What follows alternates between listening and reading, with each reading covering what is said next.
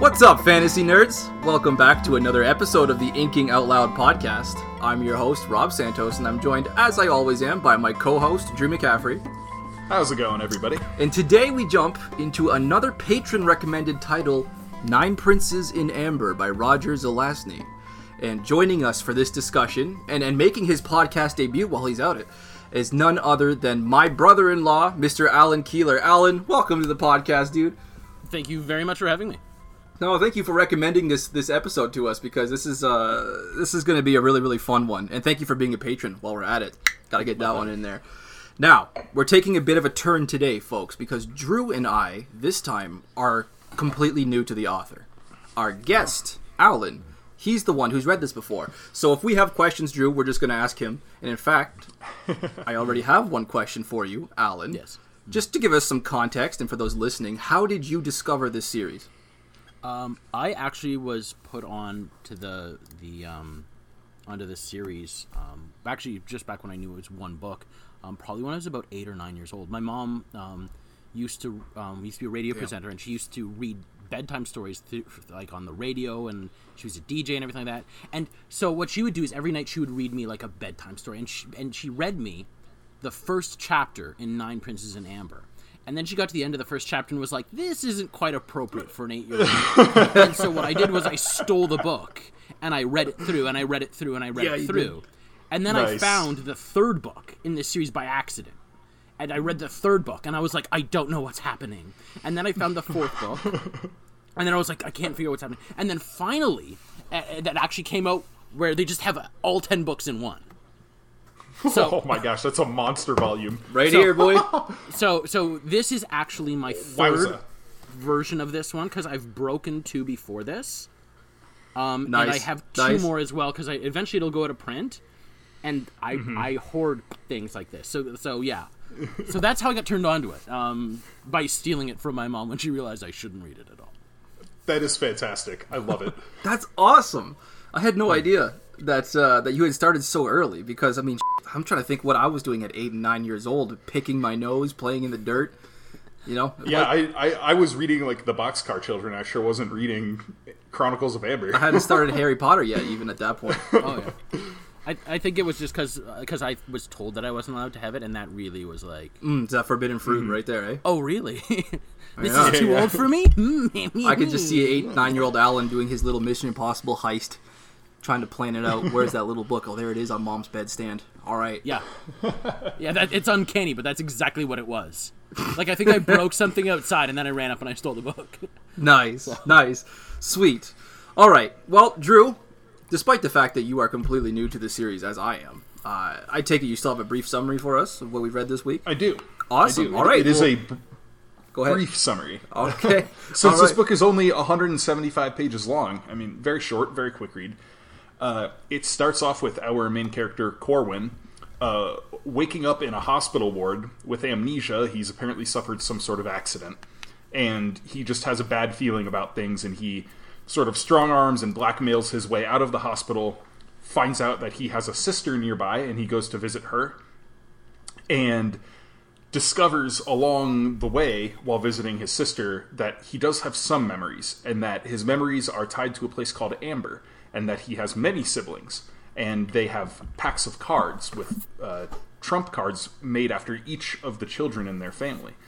And he makes contact with another brother named Random, and they are attacked by something called Shadows, which was kind of crazy. And they decide, you know what, like, we're gonna go get to Amber. We're gonna get to Amber. And even though Corwin doesn't really know what that is, he's kind of acting like he does and going along with it. And so the first half of the book is mostly him trying to fake his way through things and learn as much as he can about his past and his siblings and what is going on before he finally has to admit, look, I don't know what's going on here. And they bring him to a reflection, an undersea reflection version of Amber called Rebma. I have such a hard time saying that word. Yeah. Where there is something called the Pattern, and he walks the pattern and regains his memories. And after that, he makes contact with another of his brothers, Blaze, and together they plot a revolution, essentially, to take over from their evil brother Eric, who has decided he is going to crown himself king in Amber. And so Blaze and Corwin set off, Corwin with a navy, Blaze with an army, and along the way their armies are just destroyed, and by the time they get to Amber, they only have a few dozen soldiers left from like over 250,000, and Blaze is knocked off a cliff and disappears, possibly dead, probably not, and Corwin is taken captive, is forced to help Eric crown himself, and then his eyes are gouged out and he's thrown in prison. But he regrows his eyes because he is a Prince of Amber, and he escapes. And we are left at the end of the book with him going off into a new shadow world to plot the next stage of his, revolution against Eric. What the did we just read? Like, what an experience this was. I'll start off by saying, going straight into style, I wasn't ready for this. And by that I mean I wasn't ready for how different of a book this was going to be. I went into it completely sterile. I didn't look up anything about the author. I looked up nothing. All I had to go on was having heard Alan, glow about this series on occasion. The often occasion that we got talking about books, with us dorky types. It happens a lot more than you think. Super annoying, that's right.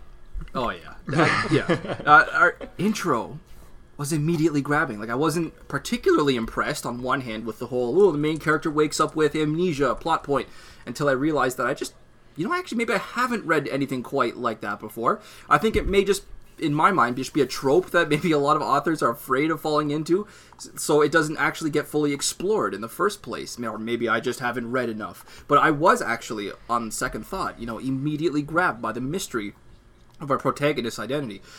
I guess what I'm trying to say is that our introduction on paper, if you'll forgive the expression, it should come out as contrived, but it was handled with like such a dexterous and casual, more importantly casual hand, that I guess I was still hungry for more right out of the gate. How did you guys find individually? Let's start with Alan.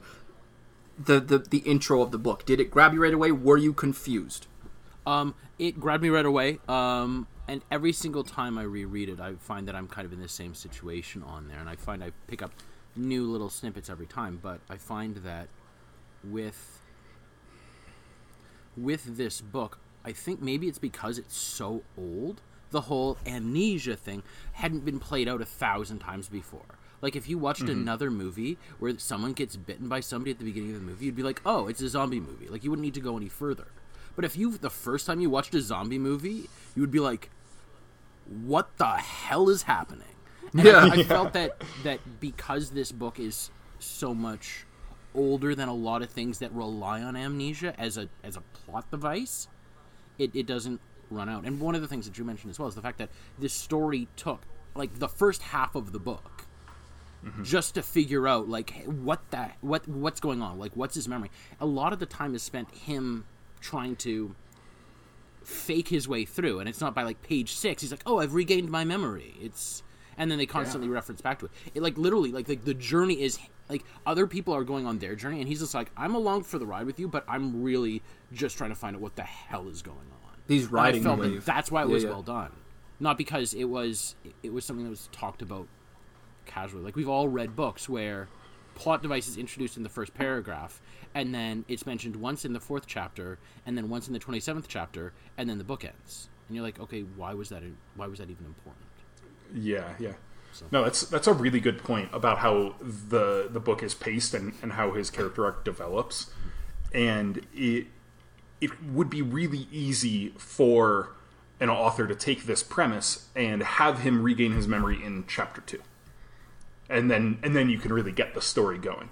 But instead, he decided, you know what, no, this is the story. And I appreciated that. And what it reminded me of, I was hooked right away, I will say that. All right, what were we talking about, boys? Yeah, sorry about that. We had some technical difficulties there. But I believe I was talking about my first reaction to this. Basically, like Alan, I was pretty much drawn in right away. I liked the mystery of it, and I liked how that mystery played out over a longer span than just like the first or second chapter, the way you might see in another book. And what it really reminded me of in a lot of ways was Gene Wolfe. He likes to play with unreliable narrators a lot, and he has written a couple of books, a couple of short stories, where the main characters have amnesia. One of his most famous series is the Soldier in the Mist, which is about a Greek soldier who is injured in a battle and is trying to find his way home, but he had a head injury, and so every morning he wakes up and he has forgotten. He has like daily recurring amnesia. Oh, wow. And so I got similar vibes from this right away. I'm not going to say that like the prose was on Gene Wolfe's level, because very, very few writers can achieve those lofty heights, but the prose was good, and it carried the mystery really well. And what I appreciated about it was how seamlessly he switched between more elevated language, more flowery prose, and then very natural, casual kind of jargon and things, where one moment Corwin is speaking with thee and thy and you know, all of this stuff, and the next second he's like, well, I screwed up. Like, you know. Yeah, you know, I definitely noticed that. Like, Zelazny's dialogue specifically has a more modern feel. Not many of his characters are really prone to flowery language. I mean, Corwin's internal language is a different matter, but when the characters are actually speaking, they're very simple, they're very straightforward. I find that a lot of authors in fantasy, they treat dialogue in some ways like art. A character will say something, another character will take it up, and he'll lift it up into the light and take a closer look at it. He'll juggle it back and forth, play with their words. Not so Zelazny's characters. Like, this book, particularly from Corwin, is short, terse, direct responses, clever comebacks. Corwin at times, to me, feels almost like a verbal martial artist. He's taking someone else's swing and he's just casually turning a wrist or applying the right pressure right on the elbow. Yeah. He's completely disarming without any wasted effort in a lot of areas. So I did appreciate Corwin's spoken dialogue, and of course his internal dialogue is where he gets a little more flowery in his language. I would point out that it kind of depends on to whom he's speaking as far as his spoken dialogue goes, because sometimes when he's talking to people, like when he's talking to Rain in Amber, when he's in the prison, he uses more elevated language, and when he talks to what was it, Dworkin, he uses more elevated language. But then when he's talking with Blaze, or when he's talking with the siblings in general, Flora, you know, he's using very straightforward vernacular kind of stuff instead of this like stilted Shakespearean almost language. I like the fact that that his dialogue as well doesn't feel like it matches perfectly with what the environment is, because I feel like when he's first talking to Moira, and Moira comes down and sees him at his chambers after they, well done, my boy. Only 75 pages in. Anyways, but she's like, oh, I've heard tales of your exploits, and he's like, and right before that, he's like, oh, I'm so pleased to meet you, and he's using thys and these and everything like that, and then she's like, and she's like, I've like heard all of your exploits. He's like, I don't remember them. And he just kind of adapts to it. He's like, look, I don't have to pretend I know what's going on anymore, so I'm just gonna be like, I guess. So, yeah, I like that too. It is, you know, you brought up that scene in Rebma. Oh my gosh, that word is going to trip me up every single time. Let me say, I thought it was Redma this whole time, because for the first 3/4 of the book, I was listening on audiobook at work. I thought it was Redma. Yeah. And then you read it, and you're like, oh, Rebma. It's just Amber backwards. That's not very clever. It's Amber backwards. Is it? Oh my god! How did I not notice that? Because you thought it was Redma. Okay. You know what? Thank you, Alan. You kind of saved my pride there a little bit. But I still should have realized it somewhere in the past 3 hours I've been reading this book on and off. Damn. Ooh, that's one to the pride. Sorry, go ahead. Oh, but yeah, just the way the conversation, the dialogue start when they're in Rebma, you know, very lofty language. You know, what mean you? Asked Deirdre. Yeah. Surely you recall that one time Prince Random came into my realm as a friend and did thereafter depart in haste. You know, like that kind of language. Yeah. And then the next scene when she's in his chambers, you know, it starts with, "Hail, you know, Lord Corwin of Amber, often have I wished to meet thee, and I thee. your exploits are legend. And then he goes, thank you, but I barely recall the high points. Right there, that line right there. Yeah. It's exactly that. Like he shifts between these different kinds of language and dialogue depending on the situation, and I really appreciated that. You could tell there was deliberation on the part of the author, choosing, all right, when and where are my characters going to speak, how, you know? Yeah, and there's something to be said about the choice of putting one right after another, so you have that juxtaposition right there in a single exchange, instead of, you know, gradually changing it over the course of a chapter. You know, it's stark. The contrast is right there, and it's comical in a lot of ways. In direct contrast, I liked it. I really did. Yeah. There were a few points where this book made me chuckle for sure. Yeah. Yeah. What else I have here about style here? Oh, he's got a very, very interesting line here. I'm just going to send you guys a real quick picture, and this is important. This is vital for this next point that I'm about to make. Oh, damn. We're not in a actual chat right now. I can't actually send it, can I? I see a chat with the two of us. Here, this chat. I just sent a message. Okay, perfect. I'll take that message. Perfect, and then I'll send a picture back. Dude, I can't see it on my phone or my laptop, but I can see it on my phone apparently. Excellent. So check out that picture I just sent you right there. Now, ooh, gorgeous. Now, I wrote down in accompaniment with this picture I'm sending to you guys. Zelazny has this knack for nailing a description. I want to say it's chapter 2. Okay. Evelyn's eyes are described at one point being the color of Lake Erie at 3 o'clock on a cloudless summer afternoon. Mm-hmm. Now, for those who don't know, which I assume is pretty much everybody listening, including perhaps the other two dudes I'm talking to right now, if they've forgotten, Lake Erie is about 5 minutes away from my house. Mm-hmm. Yep. So, you're in Leamington. On the spur of the moment, I decided to go and take a picture of Lake Erie at 3 o'clock on a cloudless summer afternoon. And it really is something. So I shared that with you guys. You can see it here. Maybe we'll share it in the description of this episode when it goes live on social media. I was going to say, I think this picture needs to go up on our Facebook group after the episode goes live. Yeah. You're just lucky it was cloudless, because if it was cloudy, like the moment would have been lost. Well, I had to wait. Believe it or not, because when I read it, it was storming here at that moment. But on the way home yesterday, as I had finished, I was like three-quarters of the way through the book. It was very hot yesterday. It may or may not have been 3 o'clock. It might have been closer to 5. But it's still there. It's still there, and you can see it. It really is something. So I wanted to point out a little bit of a chuckle that I had when I read that line. I was like, oh, he knows. He knows. And I wonder where the hell this guy's from. Like I said, I haven't looked up anything about this author. Yeah, I have no idea. I don't... Like, I know he's dead. And I knew, like, he was, like, someplace in, like the Middle States or something like that. It's someplace. Well, we'll include it in the description there. But, yeah, I did definitely find that line a little bit enjoyable. So, and I had the opportunity myself to go and see in person what the author was talking about 5 minutes away from house. So, yeah. Yeah.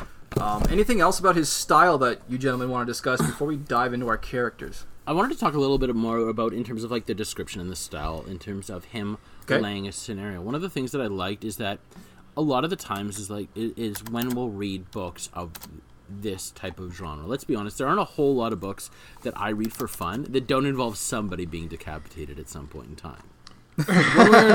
One way or another, like a bug pops out of somebody's chest, or a broadsword gets whipped out. Something like that happens. But I felt that, like, he describes, like there are battle scenes that he talks about briefly, but he talks about other things as well that he describes that are a lot more relatable. Like right at the beginning of the second chapter, when he talks, like, he gets out of Greenwood. And he's like, I had breakfast. And he just talks about his breakfast. He's like, this was good, bacon was too greasy. And I immediately was like, there's a connection moment that I have with the narrator. Because I'm like, I know what it's like to go to a diner and have bacon that's too greasy. This is relatable. So I feel like the like, lining up the scene, like, if he talks about what it's like charging across a field on some quarter horse, and he's got a lance, and he spears some guy in the face, well, that's cool. I have no relation to that. Like, that's never happened to me. I was on a horse when I was 7, and they were scary, and one bit me, and I was like, horses. This is no good. So, Horses, Alan Keeler, 2020. like, no, the fucking horse bit me. Like, what an asshole. And but I have no relation to that. But when he talks about other things, like I can bite. I'm brought into kind of like his mindset and his environment because he talks about things that are relatable instead of like grand lofty ideas. So Hell, I just wanted to kind of bring it up. I just wanted to know what I had. Hell yeah. That ties into what my last style point was, and that is what kind of fantasy this is, and that it is a portal fantasy. It is one that starts us off on Earth, where it grounds us in a world we know, allows us to kind of get comfortable before throwing us off the deep end into the weird stuff. You know, where suddenly we're going through these like alternate dimension shadows. Yeah, that Mercedes ride was a trip and a half right there. Yeah, exactly. Did I drop acid while I was listening to this and not realize it? Yeah, you have to. You read through it and you're like, wait, what did he say? And you got to like go back a paragraph and you're like, I did have to do a few rewinds. Like, wait. Yeah, totally. Yeah. Yeah, and this is the kind of fantasy that at the time was a little more common. I was struck a lot by the similarities between, for instance, The Lion, the Witch, and the Wardrobe, and the Chronicles of Narnia, and the Chronicles of Amber here, where you don't necessarily have that just like immediate shift into another world, but the way he uses the real world to ground the reader in the story before moving you to the new place. And then by the end of the book, you feel almost more comfortable in the new place, in the fantasy world, than you do in the real world, because now you're like, well, the real world, do I even know the real world anymore? In this, it's explicitly stated, like, the real world literally isn't the real world. It is shadow. Amber is substance. Amber is the real world. It's a neat idea. It is. Yeah. Have you guys read the rest of the books on there? Because if you haven't, it gets... No, this is my first. I've read all of the books probably at minimum, each of them individually, more than 24 times. So I've read this a lot. It gets like the way that he ties it through, like a lot of things you're talking about. I like for the people that haven't read them either. It ties itself in more, and it gets really cool. Anyways, I could talk about this forever. Sorry. I'll shut up now. Sweet, no, it's all right. This is exactly how I feel when I'm talking about Mistborn or Stormlight, books that or Wheel of Time that I've read dozens of times, and it's just like you try to compress as much information and excitement into as few words as possible, and nothing you can do quite justifies what you're feeling. It's like you have to experience it. I remember the first time I read Mistborn after you were like, read it. Like probably after I told you to read Amber 100 times, and you told me to read Mistborn 100 times, and I read Mistborn, and I was like, oh, now I get it. Yes. Yeah. So, do we want to move into character discussion? Let's move into characters, and let's start with our main man, Mr. Corwin. Yes. Corwin in the first chapter or two is really the only Corwin that I can say with confidence that I like as a person. Once he gets his memory back, I stopped liking him as much as I did. I still didn't stop liking him entirely. His introduction, though, was superb. Like, I particularly enjoyed that first scene in the hospital, Greenwood, I think it's called. Yep, that little cheeky knock on the threshold of the door. He's like, good morning. You're in trouble. I loved those little moments. He has these badass one-liners. But, after he regains his memories, to me, he just kind of becomes this cold, ruthless bastard with the rest of his family. Like, he immediately feels more confident, but it's to, like, an arrogant, cocky degree in some ways. He's not without redemption. He still appears to have a conscience. There's a moment, and I wrote this down, actually, the quote itself, during the raising of his own army to complement Blaze's army, that I wrote down. Like, he's considering the creatures that he's brought into the fight. He says, I walked among shadows and found a race of furry creatures, dark and clawed and fanged, reasonably manlike, and about as intelligent as a freshman in the high school of your choice. Sorry, kids. But what I mean is that they were loyal, devoted, honest, and too easily screwed over by bastards like me and my brother. I felt like the DJ of your choice. I don't know what the hell he means by that. And around 100,000 worshipped us to the extent of taking up arms. Blaze was impressed and shut up. After a week, my shoulder was healed. After 2 months, we had our 250,000 and more. even in moments like this, like, I guess this could be perhaps a little bit something I could have brought up in our style discussion, but like moments like these show you that months can fly by, sometimes years can fly by with this kind of style in the space of a few sentences. You know? Oh yeah. Yep.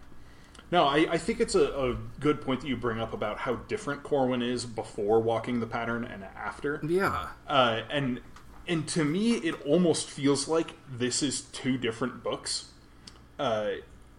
Even though the book is like, 175 pages, it's super tidy, but like it feels to me almost like the first half of this book is a novelette, and the second half of the book is the sequel to the first novelette, where he goes through character arcs, but they're like two different character arcs that he goes through, and they're very different. They don't necessarily grow out of one another. Like, the first one is just all about him being like, okay, how am I going to be resourceful? How am I going to learn about this? How am I going to survive and achieve his goal? And then the second part, he's like, he doesn't grow as a person anymore. I don't think the way he did in the first half.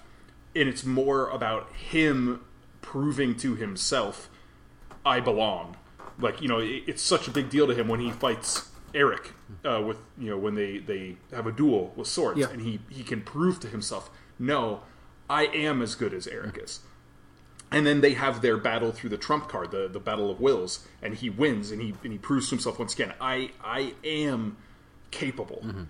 And that is the character arc he undergoes in the second half of the book is more about just proving his own confidence and ability, whereas the first half, it was discovering who he is.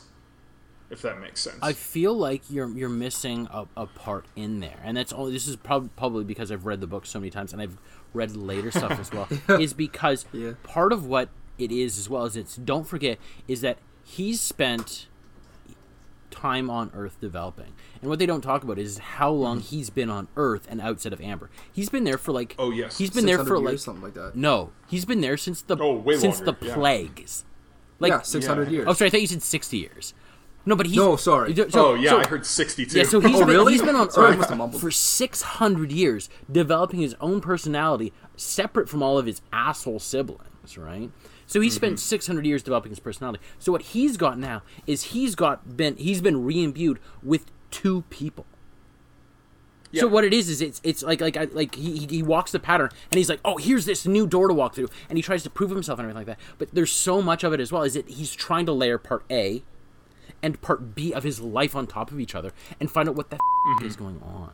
And I find that that later on it delves more into it. But I feel like what happens is he spends the first part A, like learning who the hell he is, and then part B being his old self, just because it's a new door that he's walked through. But part of the thing is that window of when he's in his cells, he's in there for years. And it's not his eyes are clawed out. His eyes are literally burnt out of his skull. Yeah, like hot irons into your eye. Yeah. If you don't like eyes, just don't read that part of it. But actually, if you really hate eyes, this is the part that you want to read. You're like, take that, technically eyes. speaking. But yeah, I can see where you're coming from that, and it is something that I would expect to be explored more in further books, like how the personality and the life that he built for himself on Earth in the shadows, so to speak, will conflict or merge, and how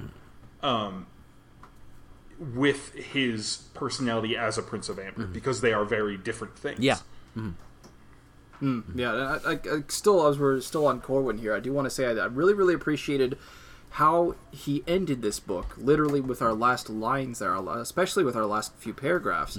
We get this sense of this duality as he realizes his mistake in crafting another path to Amber, an evil path to Amber, and how he's literally sailing into the horizon. We get, first, the white bird of his desire, and he sends a note saying, I am coming. But then, the blackbird of his desire, and he sends another note saying, I'll be back.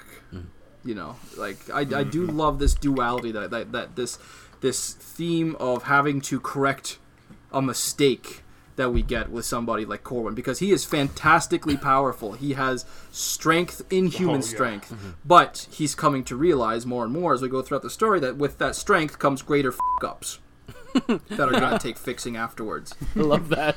It's one way to put it. Yeah, a lot better than responsibility. Thanks, Uncle Ben. Jesus. I was considering Uncle Ben in that moment, and I had to steer away from that. Thank you for No, I appreciate it. That's yeah. the best way to put it. Oh yeah, it's hard not to, no? Yeah. But that's it. That's everything I have about Corwin specifically. That's everything I have for Corwin as well. Cool. Yeah. Alan, anything else? No, nothing else on this book. If you guys decide to do the rest of the 10, then yeah, there's more stuff. But for this book, yeah, I think that those are the big parts. I think him talking about his own realizations while he's in his cell are really emotionally potent. Like I feel that. Okay. Yeah. Yeah. I feel like part of the thing is that like he describes the fact that it's garbage, and then he's like, oh yeah, by the way, it was garbage the next year and the year after that. And the fact that he doesn't talk about it anymore, he doesn't need to flush it out. Like I feel like the reason the book is 165 pages is because Corwin isn't spending time holding up a skull and talking about how there's something was rotten in the state of Denmark. Yeah. He's like, the first year was so bad, like these 5 things happened, and the year after, those 5 things happened, man. Like I feel like it's Does it remind you of anybody? it's relatable. No, I actually really liked that, how we get the scene with Rain showing up and giving him the food and the bread and meat and cheese and the wine and cigarettes, and then we have like the next 2 years where he's like, oh yeah, in that second year Rain came twice, in the third year he came 6 times. Yeah. And the only descriptions we ever get about like the details of those later things are when he talks about like saving the 1 pack of smokes, or how he has to dump the wine bottles down the latrine, to hide them, and then of course the key later on is the boxes of matches, which give him his ability to get out of the cell. Hell yeah. Yeah, no, I definitely saw moments like this. For those who may have read and or listened to our episodes on Glenn Cook, I had a few complaints in that area, saying I don't like the idea that years can pass in the space of sentences. It's like I can see why, like narratively, it wouldn't be necessarily on occasion, but for me, it's just like wait a second, hold on, and I find myself wanting those years to be filled, even if it's going to be redundant. It's something that to me is very, very jarring. I can see it definitely as like an older style. You don't see that very much nowadays. I mean, Glenn Cook, when we were talking about Cook, he wrote those books in the 80s, and this book is written in the 70s, I believe. Yeah, right? 70s. Yeah, it's like I think 1970, right? You know how I can tell it was a 70s? Well, actually, I wrote down at first it was an 80s because I hadn't researched it at all, but I thought it was 72. 80s. You know what detail it was that gave it away to me? Near the beginning, if you'll notice, Corwin, when he escapes the hospital with a hush money there, he on his list of necessities that he buys right out the gate, one of those is listed as, and I quote, a pocket comb. a handkerchief and a pocket comb. I was like, okay, I think I know precisely which of the 2 decades this book was written in. Oh yeah, it was published in 1970. 70 on the dot. Was it? Yeah. Nice. Well, and So yeah, we're talking about a book that's 49 years old, 50 years old now. 50 years old. seriously, like, it's bonkers. This book is literally like our parents and grandparents. It's like, whoa, what the fuck? My mom is 50. Yeah. Yeah. Well, and Damn. like because I was rereading it again today, just kind of to refresh myself. And when they talk about like random shows up at Flora's house, and they describe him as he's wearing a brown suit. And I was like, wow, brown suits have been out for a while. And I was just like, I have never seen anybody in like a brown suit. Unless it's a picture of like the 70s, because... Or like a movie, Yeah, because now I'm wearing a tan period hat. piece. A tan suede hat or something. Yeah. I got you. Yeah, he's wearing suede shoes as well. Like like, wow, like I would love a pair of blue suede shoes, but Elvis sang about those, and that guy has been dead for a while. That toilet seat is cold and gone. Yeah, it is. Yes, it is. Oh, that's anyway. Other characters to discuss. I mean, I only really wrote down in points that I wanted to bring up with Corwin, but I could still riff if you guys want to talk about Random. If you guys want to talk about any of the other siblings, Blaze, Eric. I really liked Dworkin. Dworkin, Yeah. okay. Like when he shows up in the He's cell, cool, dude. and he's like, huh, cool. Like This isn't what I expected. Like, yeah, he just shows up and he's kind of and he's like, oh, do you have anything to write with? And he's like, I've got a stylus. He's like, is this a sharpened spoon? He's like, yes, it is. He's like, well, I guess we'll make two. Like, just rolls with it. like the fact that Dworkin just shows up and rolls with it. Dworkin, if you read more, Dworkin gets hilarious. He's a yes man. Okay. It gets better than just a yes, but Dworkin is just on another plane that we just aren't on, and that the main character is not on. Like, he's here. It's not like Dworkin's here. It's like Dworkin's here. They intersect, but other than that, like, the more you talk about Dworkin, the more it's reinforcing my opinion of him, and I actually wanted to bring this up because earlier in the episode, I made a comparison between the writing in this and the writing in some of Gene Wolfe's stories. Oh. And Dworkin forcibly reminded me of a character in the Book of the New Sun, Father Inire, who is this, like, weird, mysterious dude who, like, hangs out in the in-between places of reality and does crazy stuff with teleportation and, like, immediately upon Dworkin showing up in the cell, I was just like, oh my gosh, yes, this is Father Inire. Like, just somebody that provides the right level of contrast to reality. oh my gosh, yeah. Absolutely. I mean, most of the weirdest things in Book of the New Sun are connected in one way or another to Father Inire. And here, the weirdest things are connected to Dworkin. Mm-hmm. In a way, he reminds me a bit of Albus Dumbledore.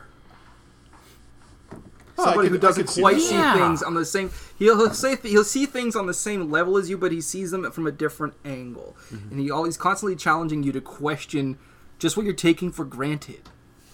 Yeah.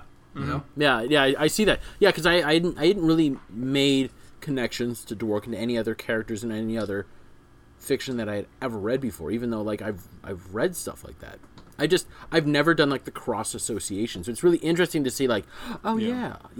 But I think I liked Dworkin before that, but I appreciate him more now, realizing that. Yeah, that he's operating just in different channels, I guess. Yeah, this is a character who's been around for 50 years. So, Yeah, I mean, that very much plays into what we do on this podcast, you know, the constant cross-referencing and comparing and contrasting and being like, oh, you know, we just read this book for the first time and it reminded me of this other thing, and, you know, it's what makes it fun. hell yeah. But Yeah. I wanted to bring up just one quick thing with characters. Jopin at the end. Jopin, The White House yeah, Keeper. my man Jopin. Love him. Yep. Love him. I do plan to keep reading in this series, and I really hope he comes back. I was a little bummed when Corwin said, like, oh, I have the feeling that I'm never going to see him again. I'm like, well, I hope so, because I like this guy. I won't give Yeah. you any subtle hints one way or the other, so I guess you're going to have to read 9 books to find out. Well, don't worry, no. those next 9 books are smaller than many single books that we're covering. Oh, yeah. on this one. Yeah, for those of you who don't know, Yeah, it's 1,218, it's like 1,258 pages, not 28 pages. Like, So the entire Chronicles of Amber are shorter than Oathbringer. Yeah. Shorter than book 3 of the story. And now to be And Rhythm of War now, yeah. Because he which- just announced it today at 460,000 words. That's It's about the same length insane. as Oathbringer. Jesus. It's longer. It is longer. It is It's about longer than 5 Oathbringer? It's about 5,000, maybe 5,200 words longer than Oathbringer. Jesus Christ. Yeah. This man. What a legend. How do we always end up circling back on Sanderson, too? It just happens. You just got to roll with it. We can't But yeah, help it. did you guys have any other characters you wanted to discuss, or do you want to go into favorite Not particularly. I mean, no, not particularly. Yeah, favorite scenes? I can do favorite scenes, definitely. Sweet. So, okay, so this is how we're going to do this, just because, Alan hasn't been here with us doing this yet. Basically, we'll just go, instead of one of us listing all three, the other one listing all three, and the last one listing all three, we'll just go one at a time, starting with our third favorite scene. Sound good? Sure. Okay. All right, sweet. So I'll start. My third favorite is, I have to say that I referenced it earlier, and I'll reference it again.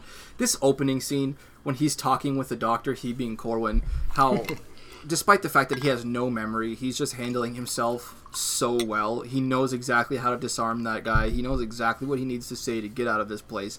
He's just got this feeling of control, despite having no reason to, that it draws you in so much, and it immediately hooks you as a reader. You want to know why this guy is so competent, despite the fact that at this point he really shouldn't be.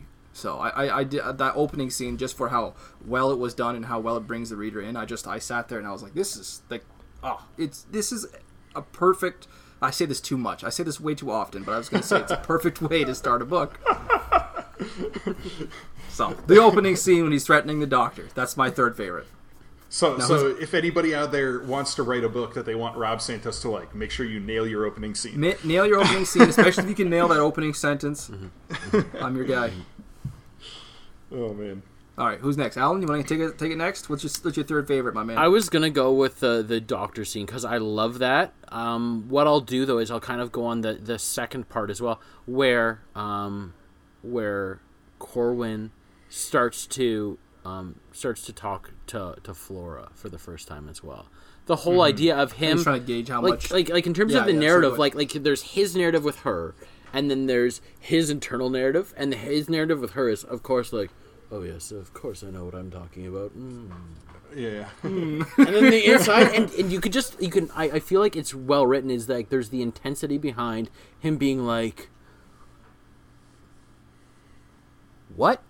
like he's hung up and he just doesn't know what's going on. And I feel like the mood is set really well with him. Like I feel like with the doctor, you understand that he's trying to figure out what's going on. But I feel like with Flora, a lot more of it is he's really trying to scrape stuff through. And I feel like it's elegantly done, and it's not. I feel like Zelazny, to his credit, doesn't spend 800 pages talking about like the color of her eyes. He talks about her eyes in a paragraph, and it sets the tone, and then then it builds into the environment. I feel like that part is really well done because actually the doctor was going to be my third favorite as well. So. Sweet. No, jumping off of that before we get into Drew's third favorite there, I just wanted to add that there is something so hilarious just in composition about the idea of somebody as competent as Corwin, who is in this moment clearly unable to admit that he doesn't know what they're talking about, and how he has to find all of these ways to just give just enough information, just try to dip his toe in that water without diving in. It's just there's just comedy, there's pure comedy in there, and I would have appreciated seeing that scene longer. Just it was gold. Sorry, go ahead, Drew. Your third favorite, man. So my third favorite was the final scene in the lighthouse with Jopin and just the brotherly nature of their final conversation. And I loved, he poured us 2 drinks, then raised his and said, "Good luck to you, Corwin. I hope to see you again one day." I didn't question the fact that he had called me by my proper name, and he smiled as he realized that I hadn't let it slip by. Like, just the subtle interplay there and the mutual respect shown.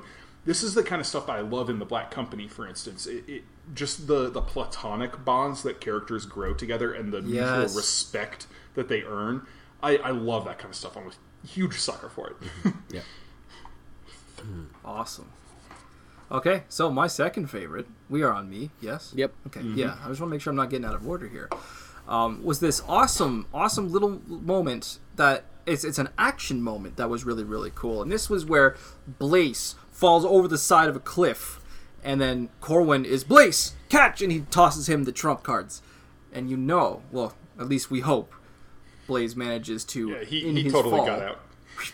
Manages to get away. Just that's like something that you would see in an Avengers movie, with Iron Man falling down. Spoilers for an 8-year-old movie: Iron Man falling down outside of the skyscraper, and the wrist bracelet attaching itself, and suddenly his armor's around him. Like these kinds of cinematic action sequences that are so few in books that are 50 years old. I find they don't seem to dominate a lot of the narrative. They're all the more poignant for it. They're all the more awesome for it. You know, I did really appreciate that. It was pretty cool. Yeah, it's a really good point. Alan, number 2, what you got for us, dude? I think for number 2, I like the moment when he has the actual, like, the first real conversation with Julian. Like, not the whole, like, not the whole, yeah. I hunt beasts and I think of my relatives frequently or constantly. Not that line, but afterwards, when he's talking to him on the side of a cliff, and he's like, look. And I think that this is where we talk about, like, the first half versus the second half of the book, is that Corwin's saying, like, look, like, I'm not killing you by choice. It's not an accident. I'm not killing you because again, he doesn't really get into it, but it's almost like you're not deserving of death.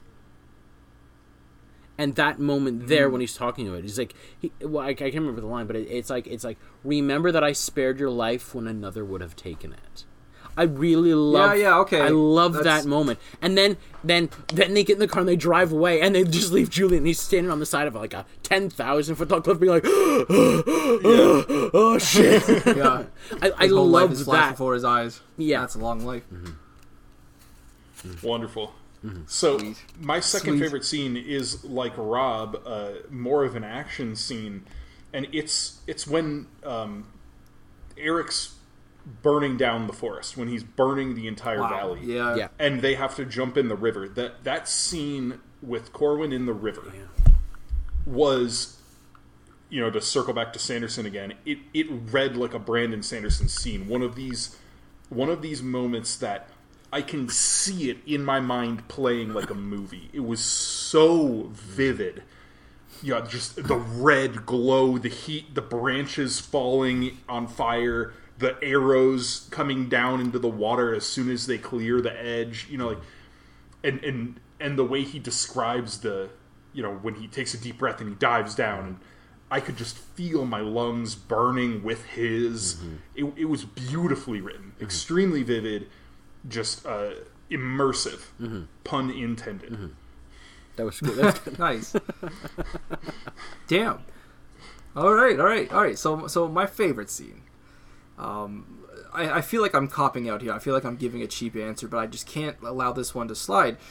The entire last scene, again, with this duality, we have Corwin realizing his mistake and creating in his curse as he's getting his eyes burned out, with his hatred, particularly with his endowed powers as you know, the sun.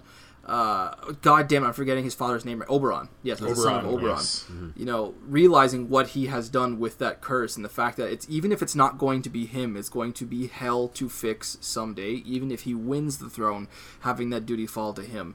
Like, it's so indicative to me of Corwin's character, that much, having that much power and making, as I said earlier, just making all the bigger f***ups for it, trying to find that balance between his strength and his wisdom. And I thought it was really, really appropriate. And again, with that imagery of the two birds, the black bird of his desire, the white bird of his desire, of course, in reverse order. I thought it was such a great way to end the book. And that last line, I can't remember what it was now, I didn't write it down. The demonic wind. I think it's a demon wind. Yeah. Propelled by a demon wind, wasn't it? Right at the end. The last line. It is a demon wind.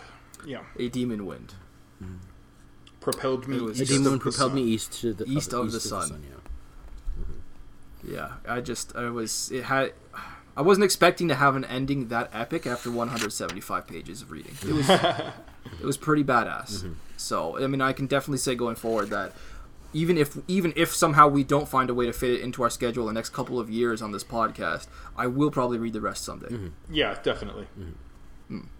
Sweet. I feel like, Alan, for my favorite scene, dude. First part, I love kind of the stretch from basically when they get down to hand-to-hand combat all the way to the blinding, and it's such a long piece. But in terms of, like, I find that I narrow it down. I'm like, all right, shave off here, cut out this center section here, and I find that I wear myself down is that when they're fighting along, and before and after the Blaze moment, or what I like, the Blaze moment to me, it's important, but it feels almost separate from this. What I love is the fact that showing like the second half of Corwin, and when he's talking about the fact that he's counting down men as they're going up the side of the mountain. I love that part because it's such a visceral thing. He's like we lost 3, they lost 7, and like they're fighting up this side of Mount Colvir, and it feels so like I feel like I'm in there and I'm watching the battle and everything like that, and he doesn't say a fucking word about it. Like nothing happens, and all that it is like, oh yeah, this happened, and it's like looking out over the ocean when you're in a boat. You see the crests of the wave, and I feel like it's so elegantly delivered. I love that part. In the entire book, if I had to boil the entire part down, if I said, if you could only read 1 page of the book, it would be right in there. That's what it would be. I love that. The emotional weight behind it is, for me, is phenomenal. Yeah, so that is also my favorite scene in the book. Mm-hmm. There are... I could tell just from what I've read of Drew's material years and years before this, I knew that he would love this. So there was one thing that really struck me while reading this scene. First off, the imagery is incredible. This narrow staircase going up the mountain. Oh, yeah. Oh. Gorgeous set piece. Mm-hmm. But the fact that it was, for most of it, it was Blaze who was the most impressive of the combatants. You know, where Corwin keeps thinking to himself, like, wow, he is on another level right now. He's dashing Blaze. Yeah. Mm-hmm. Yeah. It reminded me of a scene in the old Star Wars Expanded Universe. I don't know if, Alan, if you ever read those books, or how many of our listeners even have. It was in the last book of the New Jedi Order series. It was like 19 books long, written by a bunch of different authors. But there's a scene at the end where Luke Skywalker is fighting his way up a citadel, basically, up the stairs on the outside of a citadel. And this character is watching him, and the exact same thing. Single combat, an army going down the stairs versus Luke coming up the stairs, and just the glory of it, the pure poetry of violence on the stairs struck me in this scene as well. And Alan, you brought up exactly what I was going to say. Just the cut and dry description in the book of, you know, our next guy was good and he killed 4 before he fell, you know, that kind of a thing. And so what he does is he leaves it up to your imagination. How did that soldier kill 4 of them? Mm-hmm. And then you get lines like there's, you know, tossed in that made me laugh out loud was, you know, talking about this give and take and numbers, and then our next guy wasn't very good and he died right away. Yeah. You know, like, and so again, it's like something Glenn Cook would write to me. Like exactly. I loved it. Mm-hmm. Yeah. Well, I feel like that was my favorite. Yeah, like I feel like with that moment, not only with the dynamic of the sword fighting and like the sword fighting on the personal level and the combat on the larger level and the war on the larger level, the even larger level than that, is that it also kept you grounded in Corwin's mindset at the time. Like he talks partway through and he's like should I try to trump out? Should I try to reach out to this person or that person? And you can almost tell that as he's going along, he realizes that his helplessness and his lack of... No, it's not even a lack of... It's a total awareness of his failure. There. I feel that that moment there is that, well, here, I got the book open literally to the page. It said that earlier it said, nice. Then I saw Eric and I heard him shouting orders, if only I could reach him, but I couldn't.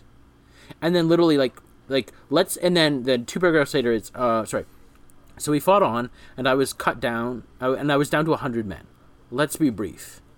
They killed everyone but me. At me, they threw nets and unleashed blunted arrows. Finally, I fell and was clubbed and hogtied, and then everything went away but a nightmare which attached itself and wouldn't let go no matter what. We had lost. And that's those last 3 words punching you 3 times. Oh yeah, and because this is a book, and the entire book sets you up that Corwin is the hero, and that it literally boils itself on page, in my version, 95, and it literally the last line on that page is finality. It's done, and then you're like, But he's the good guy, though. He's the guy who regained his memory and tried really hard, and he did his darndest. This book here is for every kid out there who wanted to be an astronaut, and parents told them that you could be whatever you wanted. Right there. Yeah. And wow. Well, and it's interesting to take it bummed out now. In the macro, where from the get-go, you can just see the writing is on the wall. When the storms start coming and we hear these reports of Blaze's army losing tens of thousands of soldiers to natural disasters and animal attacks. There's always a new way. I kept thinking, ambushes what's the next one going to be? Surely he's talked about everything, and suddenly there's another one. And I'm just like, oh, okay. And so the whole time, it's there. The answer is there. They're going to lose. But because you're in... especially in a first-person perspective, you're so close to the character, you have to think, well, no, they're going to overcome the odds and they're going to win. And then things just keep getting worse. You're like, well, but there's going to be some way.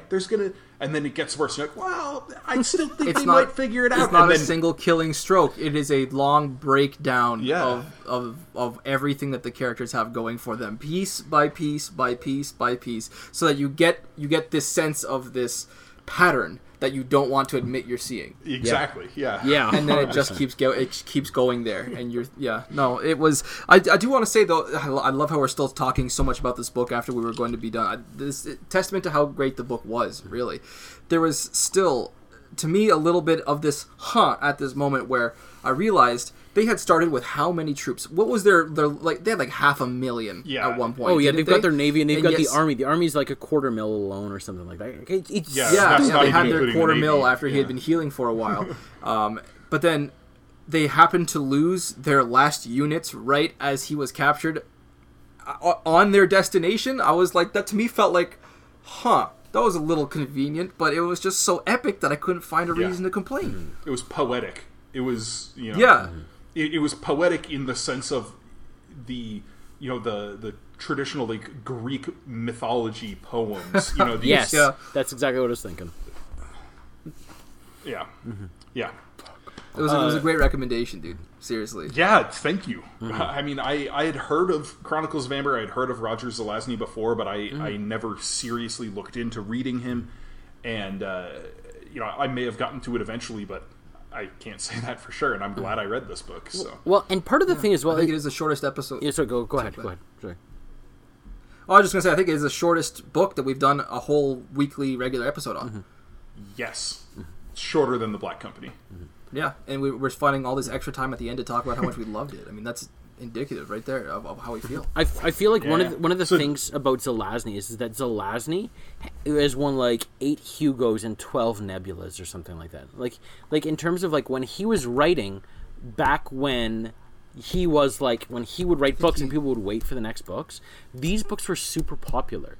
Think of this, like, I don't want to say, like the Beatles, but the Beatles are a good analogy. It's like right now, if you played the Beatles on, like, whatever pop radio station, people would call into the radio station. Well, they wouldn't call, they would text, because, of course. But they'd be like, this is garbage, what bullshit is this? Who hired Ringo as a drummer? Where's Miley Cyrus? Or whatever bullshit they're going to say. Part of the thing is that back when this stuff was written, it was great. And it got lost in time. Like, really, this is 50 years old, and the fact that we can spend this much time talking about it, but you can literally talk about this book page by page, because honestly I feel that this is a very well written book that spans time. Like, there's some books that you can read and you'll be like, this is great, and there are other books that you could read and they would be great in the time frame that you read them. Like there's greatness and there's greatness when. And I feel like this book, I don't want to say that it's great. I think it's great, but other people may not. But I feel that this is a book that you could read in 50 years from now, and you could still read it and you could still connect with it. And I feel like that's one of the things that makes it good. Make a damn good case for it. I don't know. That's just kind of like my vibe about it. Because don't forget, I read this when I was 8. Totally so agree, 25 years later, I can still read this book, and I still love it. Every single part of it. And of the 10 books, I think Nine I felt the Princes in manly tear in my eye Amber, there. Yeah. Nine Princes in Amber it makes the top half. I find the other books, Oh, wow. and that's part of the thing, is that if you read all 10 of them, you're going to be like, you read through it and you recognize that Zelazny was a curt enough writer, that he didn't write a ton of stuff. Like yes, could he have embellished everything in here? Yes. He could have written a book the size of like a king-size mattress, and I would have read every word of it, but I wouldn't have read it a second time. The fact that he wrote it short enough draws me in, is that like when he talks about the years, you see the crests of the wave. And that's all that you see. And then you say, like, oh, okay, I want to see more. And the only way you can get more is by returning to the text. And that is the testament to what a good book is. A book that draws you in. And a book that makes you think after you've read the last page. That is the sign of a good book. Nothing else. If you get to the end of a book, it could be the best book ever. If you never think about it again, if it's not implanted in your memory... Yeah. No, that's... What did it accomplish? I keep going back to Gene Wolfe. Like, I'm not going to say that this book had the same effect on me as the Book of the New Sun did, or that the writing is as good as the Book of the New Sun, because that is one of my absolute all-time favorite series. But it is reminiscent of it. The writing is good in the same ways that Gene Wolfe's writing is good. The story is captivating in the same ways that Gene Wolfe's stories are captivating, and as Alan, as you said, after I put the book down, I knew immediately, I was like, I'm going to be thinking about this for a while. I really need to form my opinion on this. I can't even just say, here's a rating on this book right now, because I need to consider what I just read, what I just consumed. Mm-hmm. And that's why I'm really glad, we get to do this podcast and talk about it, because that's what this kind of a book demands. Mm-hmm. Yeah. Damn, I wish I had any more of my drink left so I could drink to what both of you just said. I'll share some of mine as soon as I see you. Oh, yeah, man, I can smell it from over here. Oh, well, yeah. I think that's a pretty good note to go into the final draft, huh? It is. I'll start, since I'm assuming I have the boring choice here. In fact, I've spent the past 20 minutes a little quieter than normal because I'm starting to feel a little iffy in my tummy area. Because right before going live, I decided to go upstairs and find something that I had spotted out of the corner of mine eye when I was making food the other day. I had forgotten about this bottle I had lying around. I found a bottle of Kahlua. Right? So I decided, going right before we're going live, it's still a little late for me to have coffee, though, unfortunately, because I'm going to have to go to bed in just a couple hours from this point, have an early morning. I decided, you know what, YOLO, I'm going to try and drink this Kahlua straight. Just little sips at a time. Yeah. Would not recommend at all. It was very sweet and sugary and disgusting, and I swear to God, I can still feel like I have, like, if I lick my cheeks on the inside, I'll feel like sugar flakes coming off. That's what it feels like. I definitely would not recommend it. That's what I was drinking over the course of this episode. Okay. And that's my final draft entry. Some room temperature Kahlua that I would not drink again on its own. That's why I just wait for an early recording to get coffee next time. Sorry, go ahead.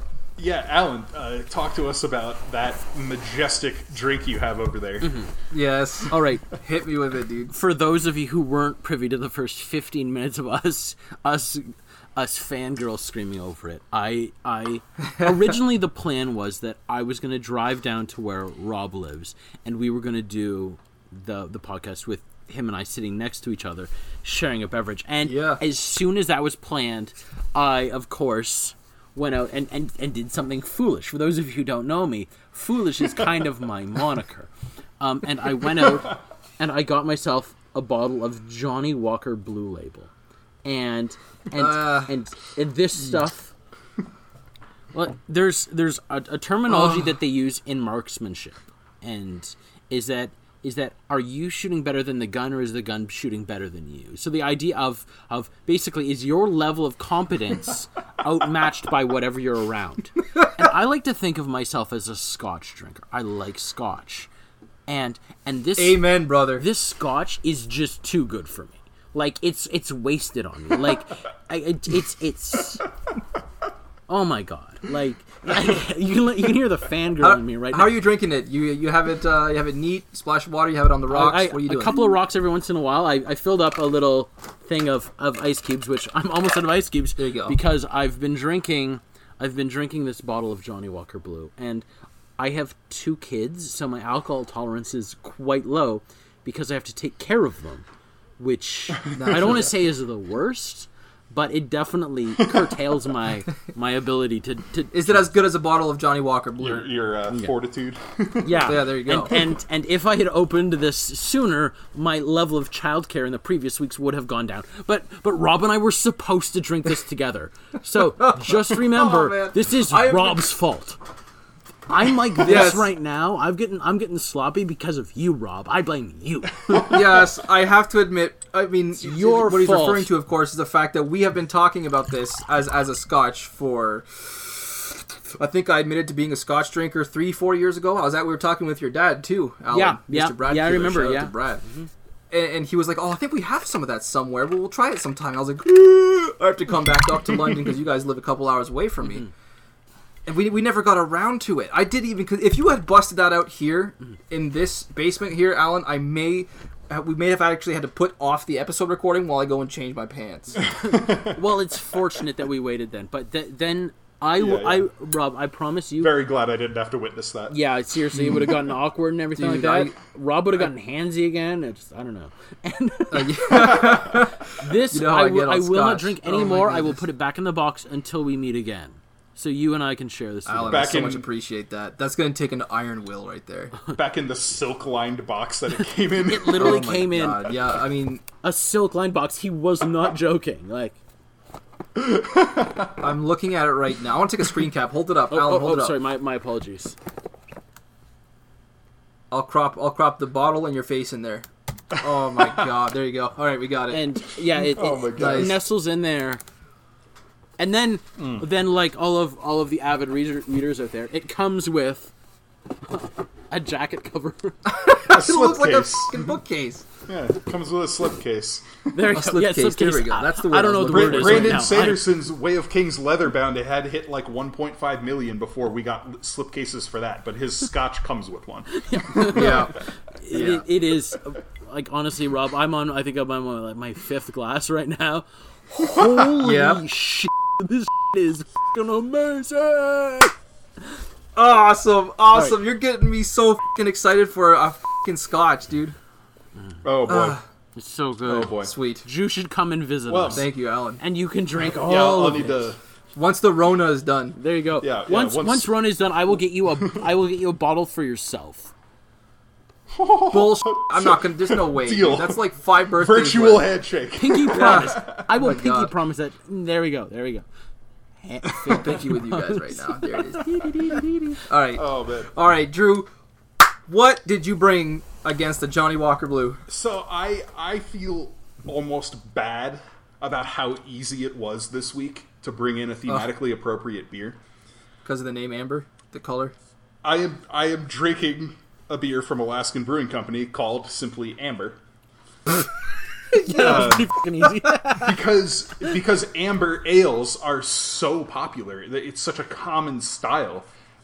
You look at some of the most popular craft beers in the world. You look at things like Fat Tire. That's an amber ale. Like they're everywhere. So it was just way too easy this time around. Yeah, I was thinking before when I thought I was going to have the time to go to the grocery store, I was like, this is probably going to be an easy selection for this episode. Just never got around to it.